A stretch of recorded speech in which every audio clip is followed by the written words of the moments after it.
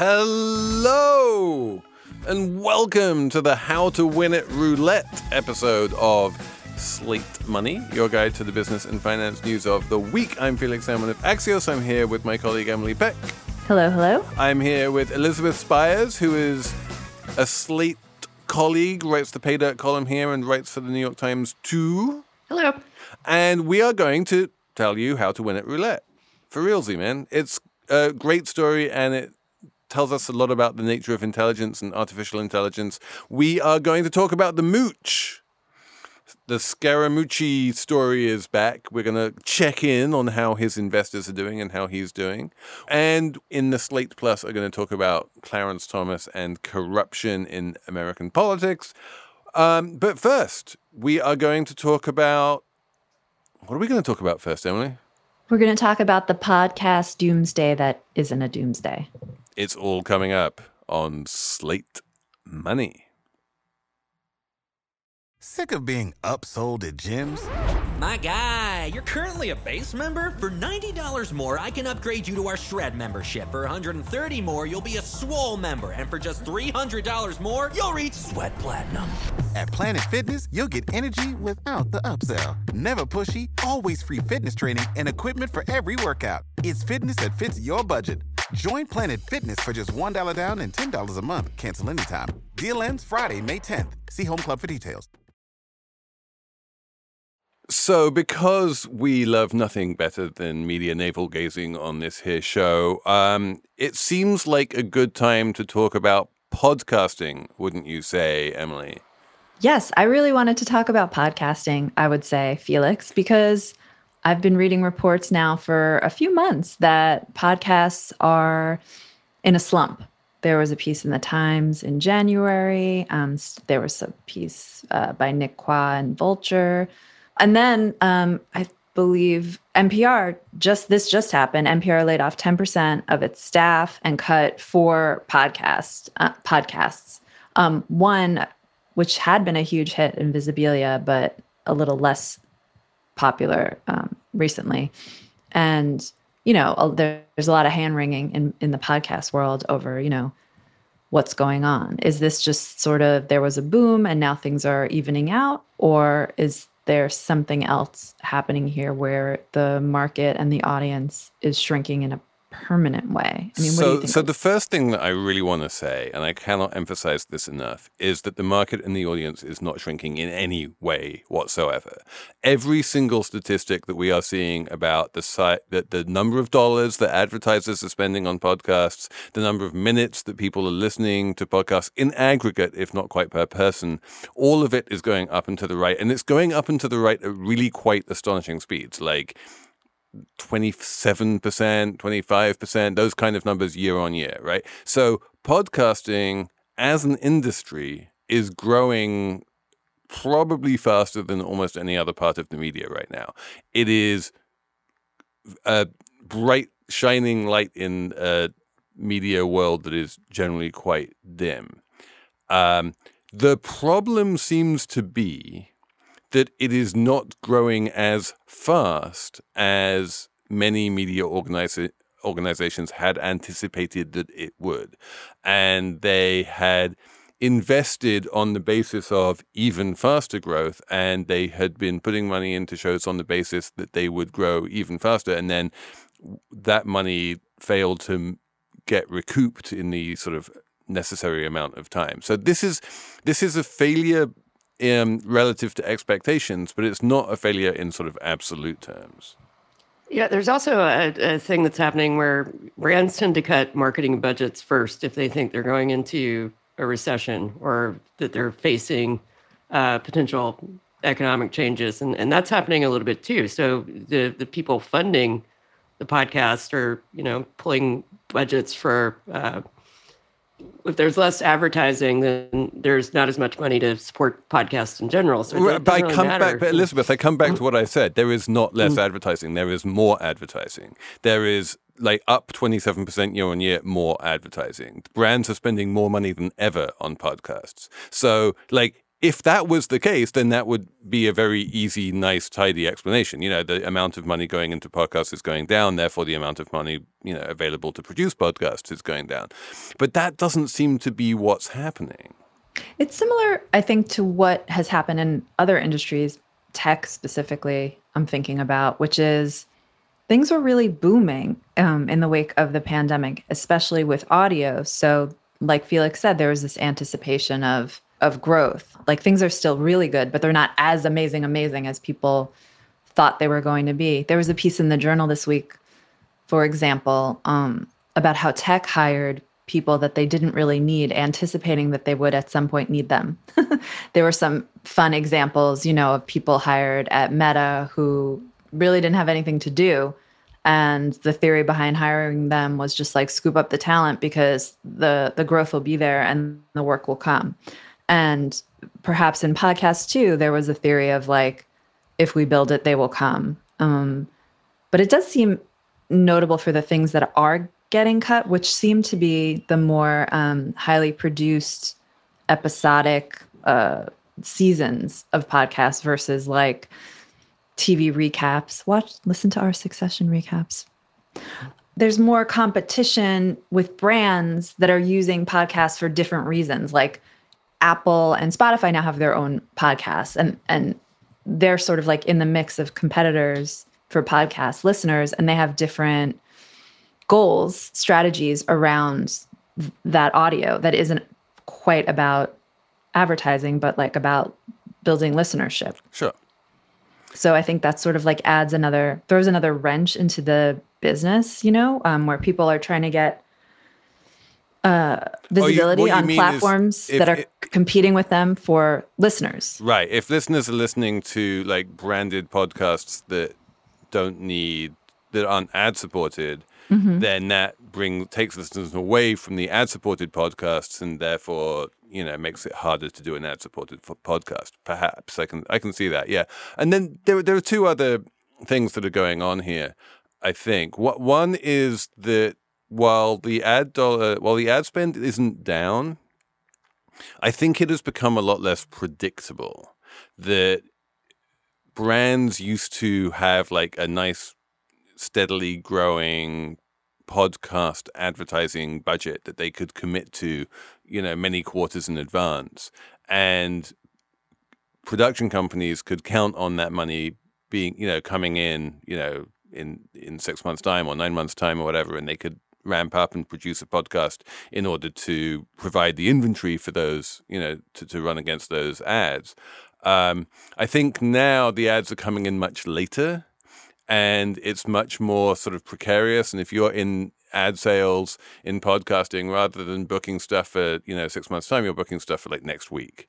And that just makes it much harder to support big staff of expensive producers. And as you said, you're absolutely right about this. The things that are getting cut are the things which involve you know, expensive producers, and are often just self-contained seasons, which have always been much harder to sell, right? Because advertisers don't know how much interest there's going to be in some brand new season of some podcast that they, you know, that doesn't have predictable listenership week after week. And so those things are harder sells, and they're more expensive to produce. And so it just like the mathematics of it, if the industry isn't booming quite as fast as it used to be, becomes less compelling. I think also, you know, the runaway success of Serial initially kind of gave people specific expectations about how podcast success is supposed to happen. And so, and you know, Serial was a limited series, but I think there wasn't much competition in the market. But Elizabeth, remember that, like, financially speaking, the Serial season 1 was not a runaway success at all. Like, famously, they had this one MailChimp ad that did like amazing, and it was great for MailChimp because MailChimp paid almost nothing for it. And even once Serial started getting traction and everyone was talking about it, they really couldn't sell it more. Like, they'd given MailChimp a bunch of exclusivity and stuff, and all of that massive listenership that was, I mean, it was definitely a big success in terms of listenership. It failed to translate into actual dollars. And then in subsequent seasons, you know, they probably made more money, but with lower listeners and without the buzz. It's just like no one's been able to make those seasons, because they're expensive to produce.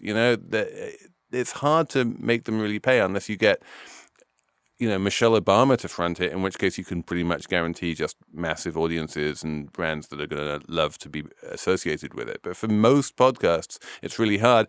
And then just like in general, it's impossible to launch a podcast right now. There are 8 gazillion podcasts out there, and trying to break through the noise to launch a new one is hard. And so, yeah, for all of those reasons, it's just a tougher business to be in. But, I keep on reiterating, it's still growing very impressively. I think you'll see some more consolidation too. Like there's this wonderful podcast called In the Dark. I don't know if you guys have ever listened to it, but it was successful in getting this guy, Curtis Flowers, basically freed from prison after he spent 20 years there. It was it's just an amazing podcast, and it got killed. And the New Yorker recently bought the production in the Dark, and I think you might see a little bit more of that kind of thing happening. Like these they independents. move around podcasts. Switched on Pop has had like 4 different homes or something. It just like some production companies like it for a minute, and then they decide it doesn't fit with their program strategy, so things move around to other places. That totally happens. Right. And yeah, I think Elizabeth's onto something though, because Serial was such a huge hit. Like everyone was talking about it. Maybe it didn't rake in the ad money, but it sort of offered this tantalizing promise. Like you could do this really great journalism in audio format, and you could tell a long story, et cetera. But I think the key thing to have taken away from Serial was that true crime does really well as podcasts, not great journalism. That was really what sparked everyone's kind of interest. And then of course, the anti-Serial was Caliphate, which was the big New York Times podcast, true crime podcast about this guy who said he was a ISIS member, this Canadian, and turned out to be just completely fabricated and was highly embarrassing for the New York Times when people were like, it's hard to do the true bit of true crime. Yeah, it is. The most recent season of Serial is another kind of true crime story, actually. I listened to it. It was very good. I think that's probably enough media navel-gazing for one show. So let's move on to hedge funds, shall we, after the break? Apple Card is the perfect cashback rewards credit card. You earn up to 3% daily cash on every purchase every day. That's 3% on your favorite products at Apple, 2% on all other Apple Card with Apple Pay purchases, and 1% on anything you buy with your titanium Apple Card or virtual card number. Visit apple.co/card calculator to see how much you can earn. Apple Card issued by Goldman Sachs Bank USA, Salt Lake City branch. Subject to credit approval. Terms apply. Hello, I'm Imi Harper. On the Slow Newscast from Tortoise, I tell the story of how a Hong Kong billionaire was silenced. I got bombs thrown into my house. I got people came here, ransacked my computer. And I got people threatening me. I got this and that, but I'm safe. And what it reveals about the freedoms Hong Kong no longer enjoys. Listen to Hong Kong's rebel billionaire on the Slow Newscast, wherever you get your podcasts.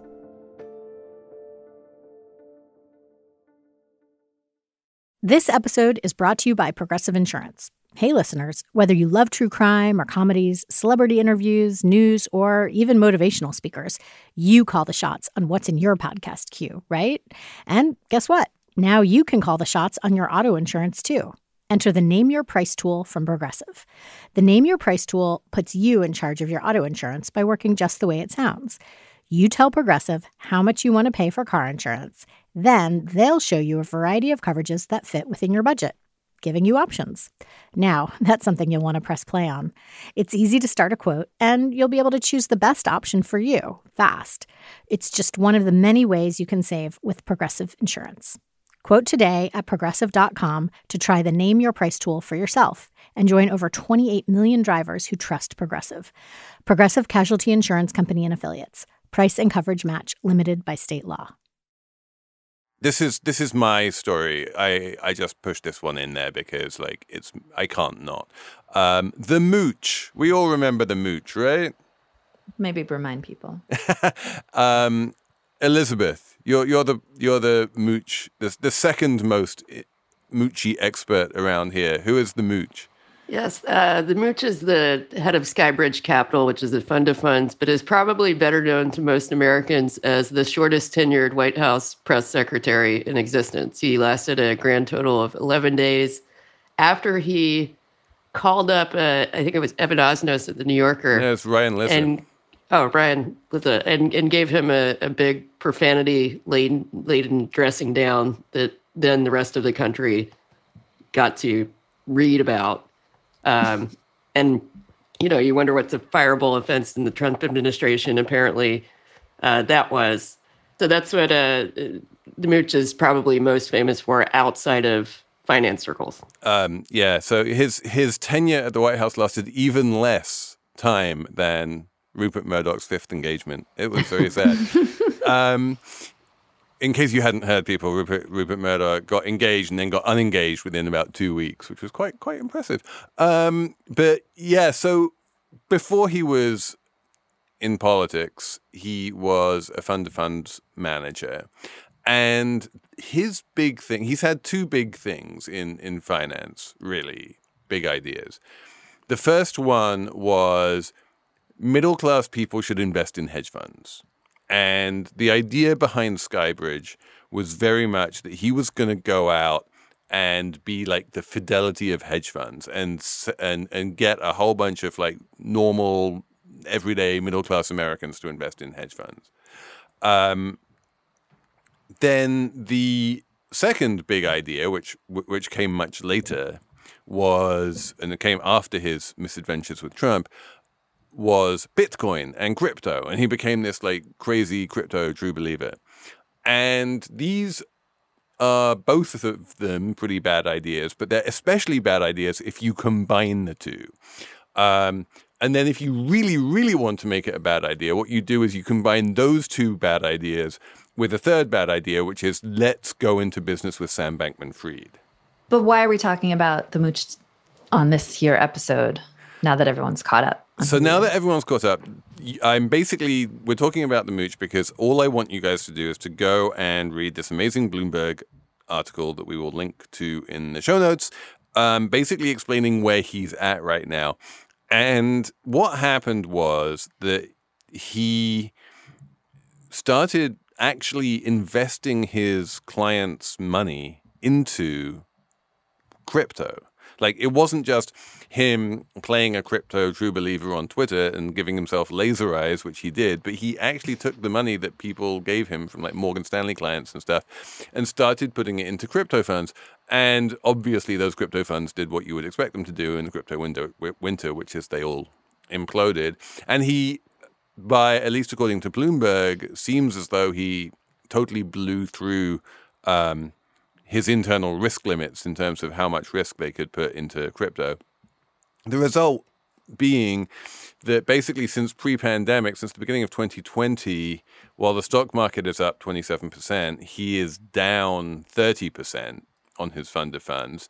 And everyone's like, this is ridiculous. I want to get my money out. And he is refusing to let people take their money out. Morgan Stanley has like $800 million with him, or their clients do. And he's like, you can take out 7.5%, but I'm going to keep the rest and keep on charging 1.2% because, he's allowed to do that. So he's basically barred withdrawals, except for very small ones. And then at the same time, he sold 30% of Skybridge to Sam Bankman-Fried, and for $45 million. And now he kind of needs to buy that back somehow. But he doesn't have the $45 million because you know what he did with the $45 million? Yeah, this was the part of the story that I thought, oh my God, this guy doesn't seem like a very good investor. Because Sam Bankman-Fried gave him $45 million, but on the condition that he take that money and buy a bunch of crypto, and not just any crypto, but like the specific the Sam FTX coins. The FTT and Serum and Solana. Yeah, and you're like, and the only money he was allowed to take out in cash was the money that he was using to put on the big conference that they had in the Bahamas, where they flew in Bill Clinton and Tony Blair and tried to make FTX seem respectable because it was in the same room as Bill Clinton and Tony Blair. Yeah, can you even spool it out for me a little more? Because just so it's not really a deal. Like Sam Bankman-Fried is giving him money, but then the money goes right back to Sam Bankman-Fried to like basically hold up these coins that are essentially worthless because the value is inflated by deals like this. Correct. Right? It's like a total, it's not real. Correct. This also kind of just reinforces the sort of stereotype about a lot of fund-to-fund managers, which is that they just piggyback on people who actually understand how to invest money. And, you know, when you look at Mooch, a lot of his talent really lies in, you know, his ability to market himself. Right. He was never a fund manager, right? I mean, like, he kind of played one on TV, but the heart of Skybridge was this fund of funds franchise that he bought from Citibank after the crisis, and Citibank was forced to divest itself of all of these kind of things. And he bought a very well-performing fund of funds, so he got to market this extremely good performance that predated his acquisition. And then he would go out on TV and, you know, make calls and stuff, but he didn't actually invest the money, right? There were actual professional investors who were making those calls until there weren't. And now, you know, apparently everyone has left or got fired. There were like 6 people left at Skybridge doing actual investing. And so, yeah, the Mooch is a salesman. He's a marketer. And his job was to go out and persuade middle America to give him their money. And from the beginning, like the reason why, you know, he tried to get me fired the first time was because I wrote this thing saying, like, this is a really bad idea. Like, middle America should not be investing in hedge funds. Like, normal Americans don't have the kind of risk appetite that you need to invest in hedge funds. And if you're going to go out and go on TV and market such investments and, you know, get Skybridge to, you know, do product placement in Wall Street 2 and that kind of thing, which he actually did, like, it's all going to end in tears. And, I do feel a little bit vindicated here. We should say that Scaramucci did respond to Bloomberg. He said, "We had a very bad year, but what I'm not going to do is something against the interests of my clients. I'm operating inside of the ambit of the prospectus on behalf of my clients." But can you explain something to me? So hedge funds, you know, famously have these enormous fees. When you're investing in a fund of hedge funds, like, are you just paying insane fees? Are you paying fees on top of fees? Yes, Emily, you are. You are paying the 2 and 20 of the hedge fund, and you're paying like 1.5 and 1 or whatever it is that the fund of funds charges on top of that. So yeah, it's just more fees, and you will. So it's not 1, 2, and 20. It's like multiples, right? His management fee is not. It's like 1.2% at this point. It's been coming down because no one wants to invest money. But yeah, in principle, the way that fund of funds work is they charge a pretty hefty fee for the privilege of being able to put your money into other funds, which will charge another hefty fee on top of that. That's just terrible. That's not good. I don't see how that is good. And at some point, does he have to, are regulations, laws that require him to give them money back at some point, or can he lock it up forever? He can't lock it up forever, it's can a he? Private contract. And, you know, like if he gives people a piece of paper to sign that says, like, you can ask for your money back, but I'm not obligated to give it back, then that is a contract that is signed, you know, contracted between consenting adults, and they basically need to, you know, abide by that. So yeah, this is another reason why small individuals should not be investing in illiquid alternative investments, right? Because when it comes to sophisticated investors, big institutional investors, they have lawyers, they go through these things and they negotiate those contracts. Mm-hmm. And they might negotiate the fees, and they might negotiate the liquidity, and they might negotiate lots of stuff. But if you're a small investor, and it could be Skybridge, or it could be Masterworks, or it could be any one of these, you know, online platforms for alternatives, you don't have any ability to negotiate the contract. You just have to sign whatever you're given, and that means that they hold all the cards, and they're going to write that contract in their own favor. That's true, but I think we should acknowledge that what Mooch is doing with redemptions is unusual. You know, he's giving investors 2 redemptions windows twice a year, I guess hoping that, the fund will turn around during that period. But whenever people have called in their redemptions, he just gives them like a fraction of what they're asking for if he gives them anything.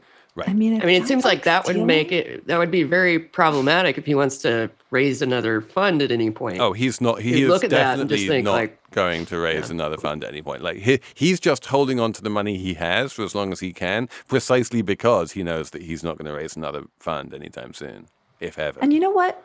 I was thinking about this. This guy will land on his feet. Even despite all this, I will bet you anything he will land on his feet. He spent those 11 days invested. He spent 11 days in the Trump administration. That qualifies him to speak probably on MSNBC or CNN or wherever, to be a political pundit, probably, right? Oh, he's on the telly all the time. Yeah. Himself. He has a theory that Logan Roy loves his children, which might be the only true thing he said. And that's an easy theory to come up with, since Brian Cox, who plays Logan Roy, has said it multiple times and across multiple interviews. Like, this is not a great insight. So, I don't know. But yeah, bottom line, this guy lands on his feet and he'll be fine. It just tells you something. And meanwhile, the people who lose money are precisely the people who, he was promising to make rich. Yay. Let's have another ad break and then Roulette. I really want to talk about Roulette. Elizabeth, you don't strike me as much of a gambler. Have you ever played Roulette? I have played Roulette, but I don't gamble as a matter of course. When you played Roulette, what was going through your head, and did you make money? I did not make money, and I wasn't very sophisticated about it. I sort of, whenever I do go into a casino and I gamble, I have like a set amount of money that I'm going to spend. And I just consider it already gone. So I would arbitrarily put, chips down on my favorite number or something. Well, did you know that you can actually game the roulette table and win today. Tons of money? Well, let me tell you, there's a whole story in Bloomberg all about it. Is that right, Felix? It is a great Bloomberg story. And yet another Bloomberg story that we're linking in the show notes. About how people have basically managed to beat roulette, which is mathematically impossible. It's not physically impossible, but it's mathematically impossible. And it kind of one of the reasons I really wanted to talk about this story is the way that people who design these games just get so caught up in the mathematics that they forget the real world. Basically, the way that roulette works is that there are either 37 or 38 holes that the little ball can drop into. But the bets pay out according to if there were 36. So, like, if you bet on red, there are like 18 reds and you double your money. Or if you bet on a single number, there are, your money goes up by 36 times. But given that there are 38 holes and two of them basically pay out nothing, unless you bet on them, there's always a built-in house edge of either 1/37th or 1/38th.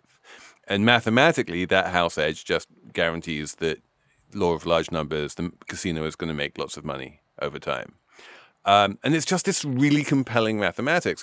And it's really fascinating watching people try to beat roulette mathematically, right? So I have a friend of mine who is quite rich and goes to casinos and does a martingale, which is, a mathematical attempt to beat roulette, which is basically you go in there and you bet on like black. And if you double your money, you win. You're like, I've won money. If you lose your money, you bet twice as much and bet on black.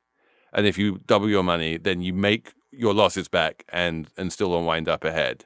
But if you lose, you double it again, and then you double it. And then basically, you just keep on doubling the amount you're betting until you win. So yeah, if you can double the amount you bet every time you bet, then theoretically you can always wind up winning, like eventually. But anyway, these are dumb mathematical things which don't work. The thing that works is by just looking at the ball, waiting to get a sense of the physics of the ball and where it's going to land and what segment it's going to land in, and then placing your bet once you get that sense. And if you can get that sense, you can overcome that like 137th or 138th house edge. Incredible. It's such a great story of it's only Bloomberg could have done this story because the reporter clearly spent a lot of time and tracked down this guy in, was it Croatia? Yeah. Using another reporter inside Bloomberg who is located near Croatia to go to this like town in the middle of nowhere and make sure the guy was there. Then the reporter treks out to the town. It's like a movie. And he goes to this bar and he says, "Do you know Nicholas Tassa?" And the bartender's like, "No, never heard of him. Who's he?" And he shows him a picture and the bartender's like, I don't know. It's weird. Don't know the guy. And then he gets a call like a half hour later from the bartender who's like, "Okay, I talked to him and he will speak to you. I actually do know him, actually." And then he finally has this like meeting with the man who cracked roulette. And it's just so amazing. And it all in this time of generative AI, which does anyone really know what that means? Probably someone does. It all comes down to, is the roulette wheel like a little crooked? Is it a little old? Does it have a little quirk? And then you can totally game the whole system. Yeah, what was interesting to me was that apparently the way that he figured this out was he bought a roulette wheel and has it in his house. And he had, played with the wheel so many times that he could anticipate where the ball was going to land. And there was a term for this. It was something like cerebral clocking, where it's almost like a mental muscle memory, where he had just practiced so much that he could look at the wheel and sort of figure out what was going to happen. Like, this is actual intelligence rather than artificial intelligence. And this is the thing the main reason I wanted to talk about this was because in the early days when people were trying to beat roulette, they had little, crude computers hidden in their shoes and that kind of thing. And they were trying to use like mathematical equations to work out where the ball was going to drop. And it didn't work for a million different reasons. But like the fact is that the human brain is amazing. We can detect patterns that we can't even know that we're detecting. Just ask any chicken sexer. Right? Like there are things you can like train yourself to do that defy explanation. Or anyone who's any good at sports, right? Like if you had to think about how am I going to hit this baseball that's coming at me at 100 miles an hour before you hit it, then you would never hit the baseball. You don't have time to think about it. You have to just train your brain to respond on a very sort of unconscious and fast level. But brains are very good at that. Especially if like Elizabeth says, if you have a lot of practice. And it turns out that can work, and it can work quite profitably. But then there was this other bit, right? Which was that at some random point of the internet, there were a bunch of crypto companies and the like who were doing roulette games over the internet. And they would spin the ball and let it drop, and you could bet on where the ball was going to drop just by looking at the roulette wheel on a live feed over the internet. And that is where the AIs come in, right? Because you can just train an AI to look at every single spin of that roulette wheel on that webcam for hours and days and weeks, and it never gets tired, and it just trains itself and trains itself and trains itself on a level that no human ever could. And it doesn't ever need to understand why the ball is going to drop in any given place, right? All of the early mathematical models were based on like physics and like if it bounces off here, then it will land there, and there's like physics involved. The AIs don't know anything about physics. They just know they're seeing a roulette wheel spin. There's a whole bunch of data coming from the video, and then there's a result. And then they are trained to sort of like, be rewarded when they get the result right, and be anti-rewarded when they get the result wrong. And it turned out that there were a bunch of players who could beat these online games. And I suspect that a bunch of them were using some kind of AI. But either way, it's just about building habits that you don't really understand. It reminded me of when I was a waitress at Pizzeria Uno, and I knew when the pizza was coming out of the oven. Like, I didn't have to look at a clock or a watch or anything. It was like I put in the order, and then I'd be walking around doing my waitress thing, and then just like my brain would be like, go check if pizza's ready. And it would always be ready. And it was so amazing. And not every server could do this. And but it's really true how the mind kind of figures out patterns, and you don't even have to think about it. You just know it's time to check if the pizza's ready, or I don't know, you feel like it, whatever it is, time to wake up, time to go to bed. Like your brain is like on this other AI level. It's not AI, it's actual just I guess. It's what Danny Kahneman calls system 1 and system 2, right? It's you make sure that it becomes unconscious. It's like typing, like most of us at this point, we just type things. We think of a word and then it appears on the screen. You're like, that's clever. If we're not hunting and pecking for letters anymore.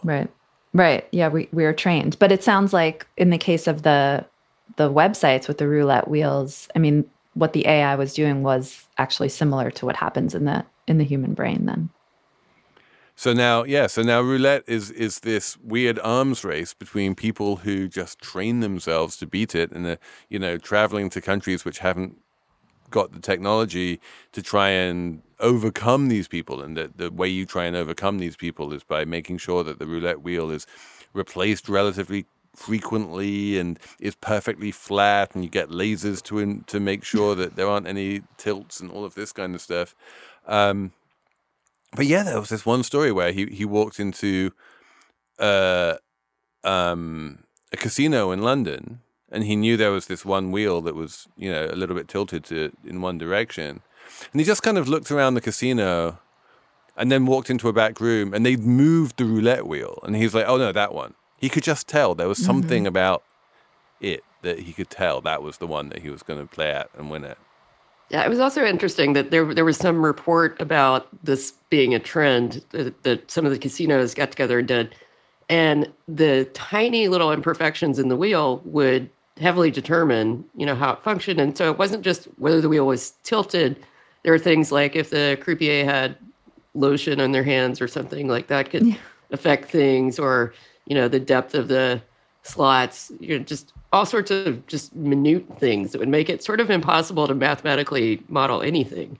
Yeah, you can't mathematically model the effect of lotion, but there is an effect of lotion, and you can get a feel for it, and I feel like this is why generative AI is more powerful, because it can wind up with those kind of, you get a feel for it types of intelligence beyond just like the, being able to be good at sums type of intelligence. That's like the common sense smarts kind of a thing versus the mathematical, this is how it's supposed to work, the equation says so, smarts. Also, wait, one question. Why don't they just make computerized roulette wheels? Is it because no one would play? Because it's right. Because this is the obvious way to solve this problem, and it would be 100% effective, would be to make people place their bets before you toss the ball, right? But that is a game that no one wants to play. There's something about seeing the ball rolling around, and you kind of think to yourself, I can see where it's going to bounce to, that makes you want to bet. Without that feeling of in principle, I should be able to guess where this is going to land, it just becomes a pure lottery game. and yeah, people play lotteries, but they don't play lotteries in casinos. Yeah, also there are digital roulette games in some casinos, but I think that for the people who are making big bets, that sort of takes all of the glamour out of it. Yeah. Like you want a physical roulette table. Yeah, that makes sense to me. Should we have a numbers round? Elizabeth, do you have a number? Yes, my number is 5.4, and that's the percentage of media coverage devoted to women's sports. And I got this from a Times article about a bar in Portland, Oregon, that is exclusively devoted to women's sports, and it's called the Sports Bra. It's a good name. Brilliant. I like that. But this is only the third year the women's NCAA basketball tournaments have been fully covered in national media.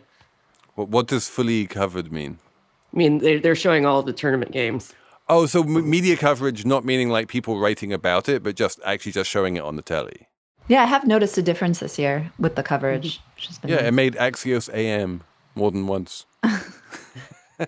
I was talking to one of my colleagues at Axios about this. It's like we're running stories about how there are single doubles and stuff, and I'm like, that's amazing. I have no idea what it means, but I'm very impressed that the women have equally incomprehensible coverage now alongside the men.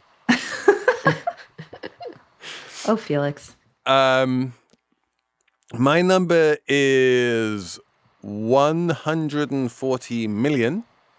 Which is the amount of money that the U.S. government paid Booz Allen between October 2018 and November 2022 as a commission, let's say, on all of the money that people spent on the website for the National Park Service making reservations at national parks. What? Yeah. The National Park Service has a reservations website, and there are certain hikes that are super popular, and so you need to reserve a spot on them. There are certain camping grounds you need to reserve. Various bits and pieces of the national parks are based on a reservation system, so they can control the number of people who can use it. And it's all done on this website, and the website is run by Booz Allen. And then basically what happened post-pandemic was that everyone wanted to go to the national parks and spend lots of money. So Booz Allen has made twice as much money from this website than they thought they would, because it's based on a sort of per transaction formula, which is top secret and confidential, so we don't know what it is. But we do know that they've made $140 million in less than 5 years, which for running a website is not bad money. That's incredible. Wow. Yeah. Congratulations. Well done, Booz Allen. Apparently they were the low bidder, so imagine how much someone else would have got. Emily, what's your number? My number is 5, as in 5%. That is the unemployment rate for Black Americans, and it is the lowest it has ever been, which is incredible. And a result of intentional decisions made, I think. Well, it's the result of a very tight, hot labor market that's pulling more and more workers in to get jobs, and also partly intentional strategy in the part of the Federal Reserve, which waited to raise rates, some would argue waited too long, because it wanted to keep the job market kind of humming along to actually pull in Black Americans who usually kind of get to the party just as the punch bowl is being pulled typically. So this is really good news. Colleague Courtney Brown had a great chart this week showing that the difference between Black unemployment and white unemployment has basically gone to zero, which is unprecedented. Yeah. Well done, Federal Reserve, for that, if nothing else. And with any luck, inflation will come down, everyone will be happy, and we will all be listening to a Slate Money Succession podcast at some point on Monday, but we don't know when, once we've managed to, get it all in the can and get it out. But we do have a good guest for that one, Abigail Disney. She can tell us what it's like to be a member of a high-profile media family. So that's coming up on Monday. Other than that, I think that's it for the regular show. We'll have a Slate Plus segment on the whole Clarence Thomas brouhaha. Many thanks to Ben Richmond and Patrick Port for producing, and we'll be back next week with more Slate Money.